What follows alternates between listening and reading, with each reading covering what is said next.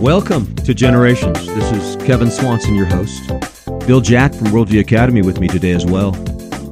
Popular folk singer Jimmy Buffett has gone to meet his maker at 76 years of age. Bill, it's appointed once for man to die, and after that, the judgment. Somebody said the only two things sure in life is death and taxes. That's wrong. The only thing sure in life is death and judgment. Exactly. Forget taxes. He suffered from a rare type of skin cancer that he kept hidden for a while. He kept performing. It's interesting. He advocated being out in the sun a fair amount in his life, which is interesting.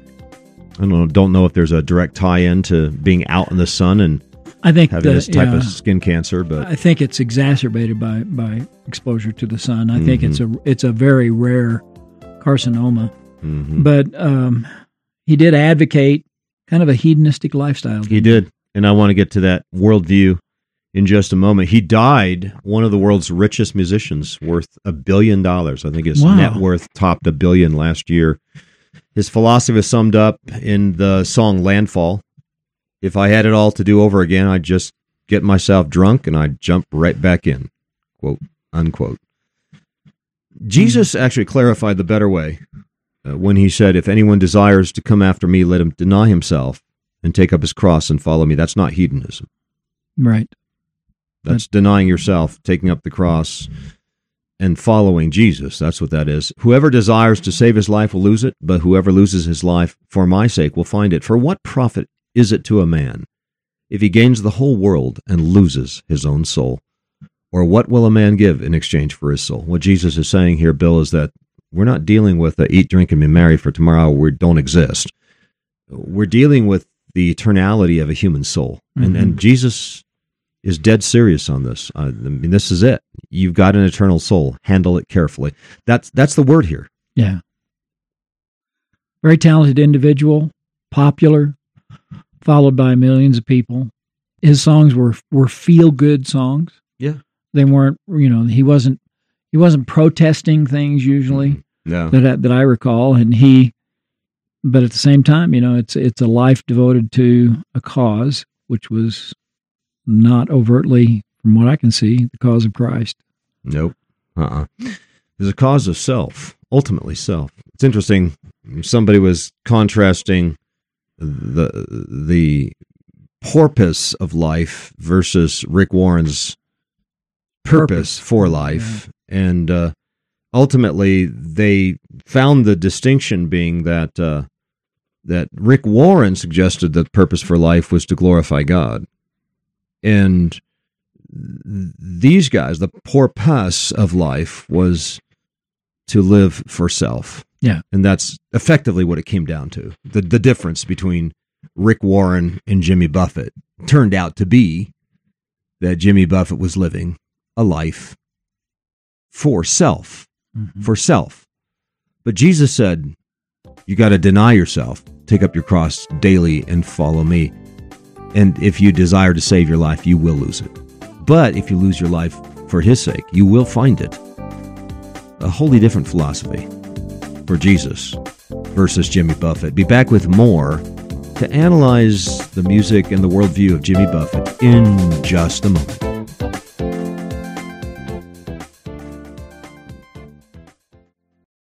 Hello, my friends. Our families and churches are crying out for men to lead, to shepherd.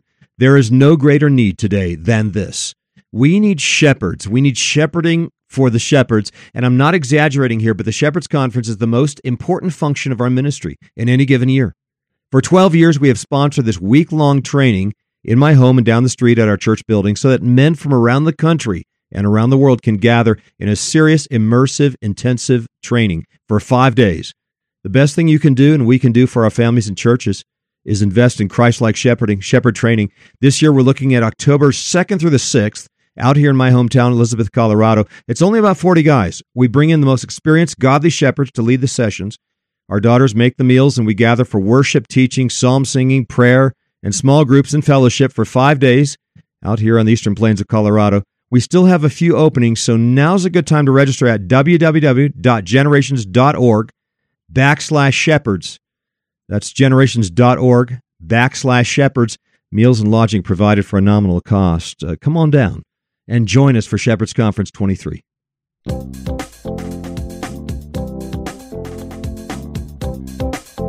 And we're back on Generations as we consider the departure of Jimmy Buffett, who has gone to meet his maker. Well, my friends, the philosophy that so much affected so many people, and Jimmy Buffett's philosophy, of course, was fairly mainstream. It wasn't complicated in the sense that you got to read John Paul Sartre and Friedrich Nietzsche to figure out a philosophy that will kind of work for you until Judgment Day. But this was a fairly simplistic presentation of a mainstream philosophy that so many people are going to embrace all the way to Judgment Day. It's going to be very sad when they wake up and realize that they have embraced the wrong philosophy and they will be facing eternal hellfire forever. Well, first of all, the first element of it is the philosophy of escape and irresponsibility.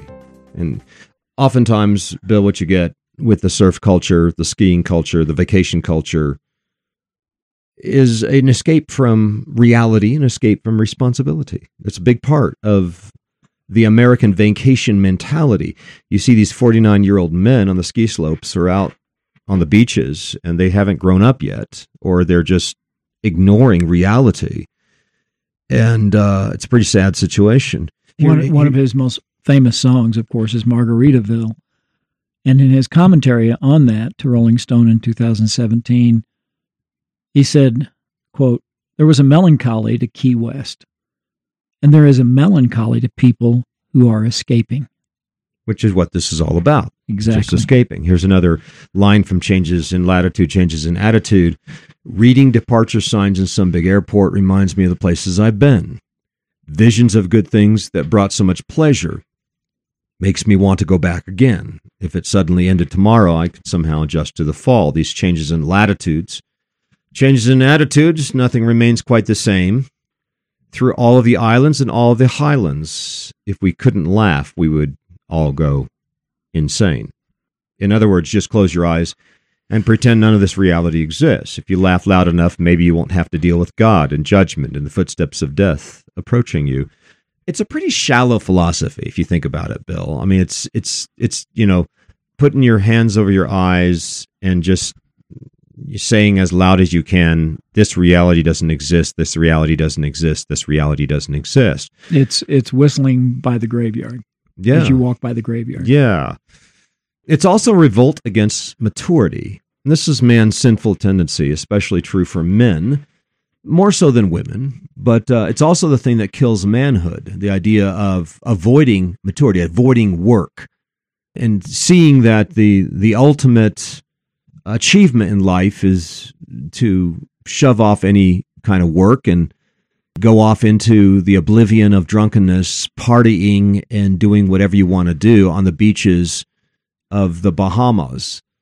Work was to have been part of life. It was there in the Garden of Eden. It was to provide the joy of fulfillment and God's goal of maturity for man. But because of the curse, man is often subject to the frustration of meaninglessness, degrading work. True work is the exercise of dominion over the creation under God.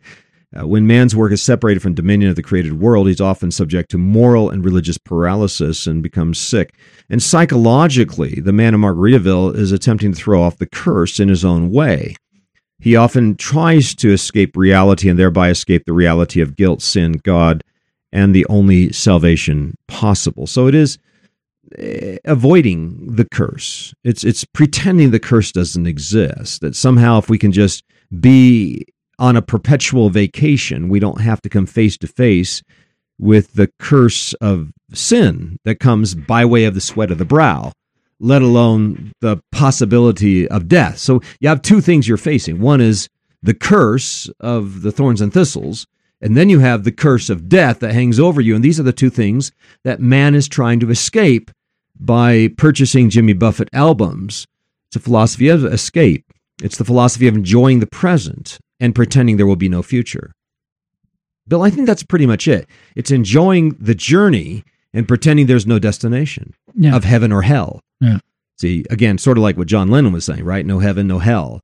And this is what the modern popular philosopher wants to sell to the people is like, enjoy the journey and pretend there is no destination, that we're not going anywhere, that we'll just die and turn out to be just cosmic dust, distributed across a universe of pure chance and meaninglessness. So that's your best shot. That's what they're hoping for. That's best case for the unbeliever.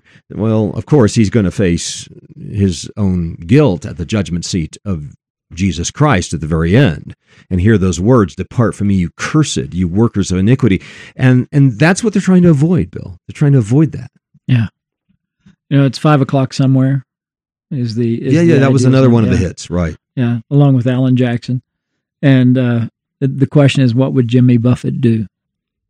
That's the theme of the song. It's 5 o'clock somewhere. Might as well start drinking. Yeah. And then the big question is, what would Jimmy Buffett do? Well, we know what Jimmy Buffett would do from all his lyrics, from all his songs. And that is, he would seek pleasure above all else. And there's an emptiness there. And he echoed it in his lyrics. He was honest enough that he echoed it. He stated it overtly, but he did not offer a solution. The irony of it is that, he built an empire. He actually didn't give way to pure hedonism as he was selling it in his songs, but made a ton of money off selling the songs that was selling hedonism. Yeah. It's also a capitulation to sin, an existence of womanizing, drinking oneself into oblivion and sailing away from one's problems. And it was very much, and I've mentioned this before, you'll find it in my book on culture called The Tattooed Jesus. But this is the man in the iron cage. So much of literature, movies, music is performed by and produced by the man in the iron cage. I'm going to get to that story in just a moment from John Bunyan. John Bunyan's story, The Pilgrim's Progress, has some genius moments in which he really pictures these various characters that existed in the 17th century and still exist to this day. But here's the man in the iron cage. He's the man who is hopelessly sunk in his sin. And it's the apostate Christian man. And that indeed is what Jimmy Buffett configures or patterns for us. He is very much the apostate Christian man of the 20th and 21st centuries, wasting away in Margaritaville because it's his own default, which means he's consigned himself to damnation and condemnation. That is, there's no way out. He doesn't find any way out. He's in the iron cage, and there is no hope. So he remains there and tries to get comfortable in that position. It's similar to one of the most popular songs from the 1950s by Roger Miller called Dang Me. They ought to take a rope and hang me. High from the highest tree, woman, don't you weep for me. Again, it's the man who consigns himself to utter destruction and damnation. And he's the Hebrews 6 guy. And this, again, comes from Pilgrim's Progress. And let me read this. This comes directly from the original Pilgrim's Progress, where Christian is in the house of the interpreter, and the interpreter is something of the teacher or the pastor, and he's showing him various things that are important to know about the Christian life. And so they come to this man in the very dark room. He's a man in the iron cage. Now, the man to look on seemed very sad. He sat with his eyes looking down to the ground, his hands folded together, and he sighed as if he would break his heart, and then said, Christian, what means this? At which the interpreter bid him talk with the man. Then said Christian to the man, what art thou? And the man answered, I am what I was not once. And Christian said, what was thou once? And the man says, I was once a fair and flourishing professor, both in mine own eyes and also in the eyes of others. I once was, as I thought, fair for the celestial city, and had then even joy at the thoughts that I should go thither. And the Christian said, well, but what art thou now? I am now a man of despair, and am shut up in it, as in this iron cage. I cannot get out. Oh, now I cannot. Christian, but how camest thou in this condition? I left off to watch and to be sober. I left the reins upon the neck of my lusts. I sinned against the light of the word and the goodness of God. I've grieved the Spirit. He is gone. I tempted the devil. He's come to me. I have provoked God to anger. He has left me. I've so hardened my heart that I cannot repent. Then said Christian to the interpreter, but is there no hope for such a man as this? Ask him, said the interpreter. Nay, said Christian, pray, sir, do you? Then said the interpreter, is there no hope, but you must be kept in the iron cage of despair? The man said, no, none at all. No hope at all. Why, the Son of the Blessed is very pitiful. I have crucified him to myself afresh, Hebrews 6:6. I have despised his person. I have despised his righteousness. I have counted his blood an unholy thing. I have done despite to the Spirit of grace. Therefore I have shut myself out of all the promises, and there now remains to me nothing but threatenings, dreadful threatenings, fearful threatenings of certain judgment and fiery indignation, which shall devour me as an adversary. But what brought you into this condition, says the interpreter? The man said, for the lusts, pleasures, profits of this world, in the enjoyment of which I did then promise myself much delight. But now every one of those things also bite me and gnaw me like a burning worm. But canst thou not now repent and turn? The man said, God hath denied me repentance. His word gives me no encouragement to believe, and so on it goes. So it's kind of a fearful sort of a scene that is set for us by John Bunyan in The Pilgrim's Progress. And Christian, of course, is saying, this is fearful. God help me to watch and be sober, to pray that I may shun the cause of this man's misery. And then, hey, let's get out of here. So the next point he made.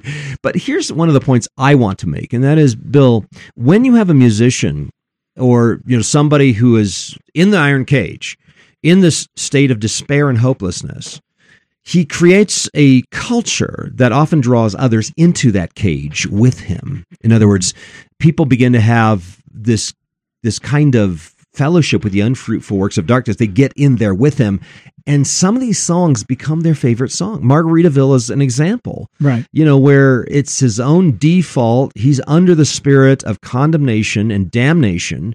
He is damned. He receives the fact that he is damned, and he sort of celebrates the hopelessness of his condition, and he invites others into it. And that's the scary part. It becomes their anthem. Yeah.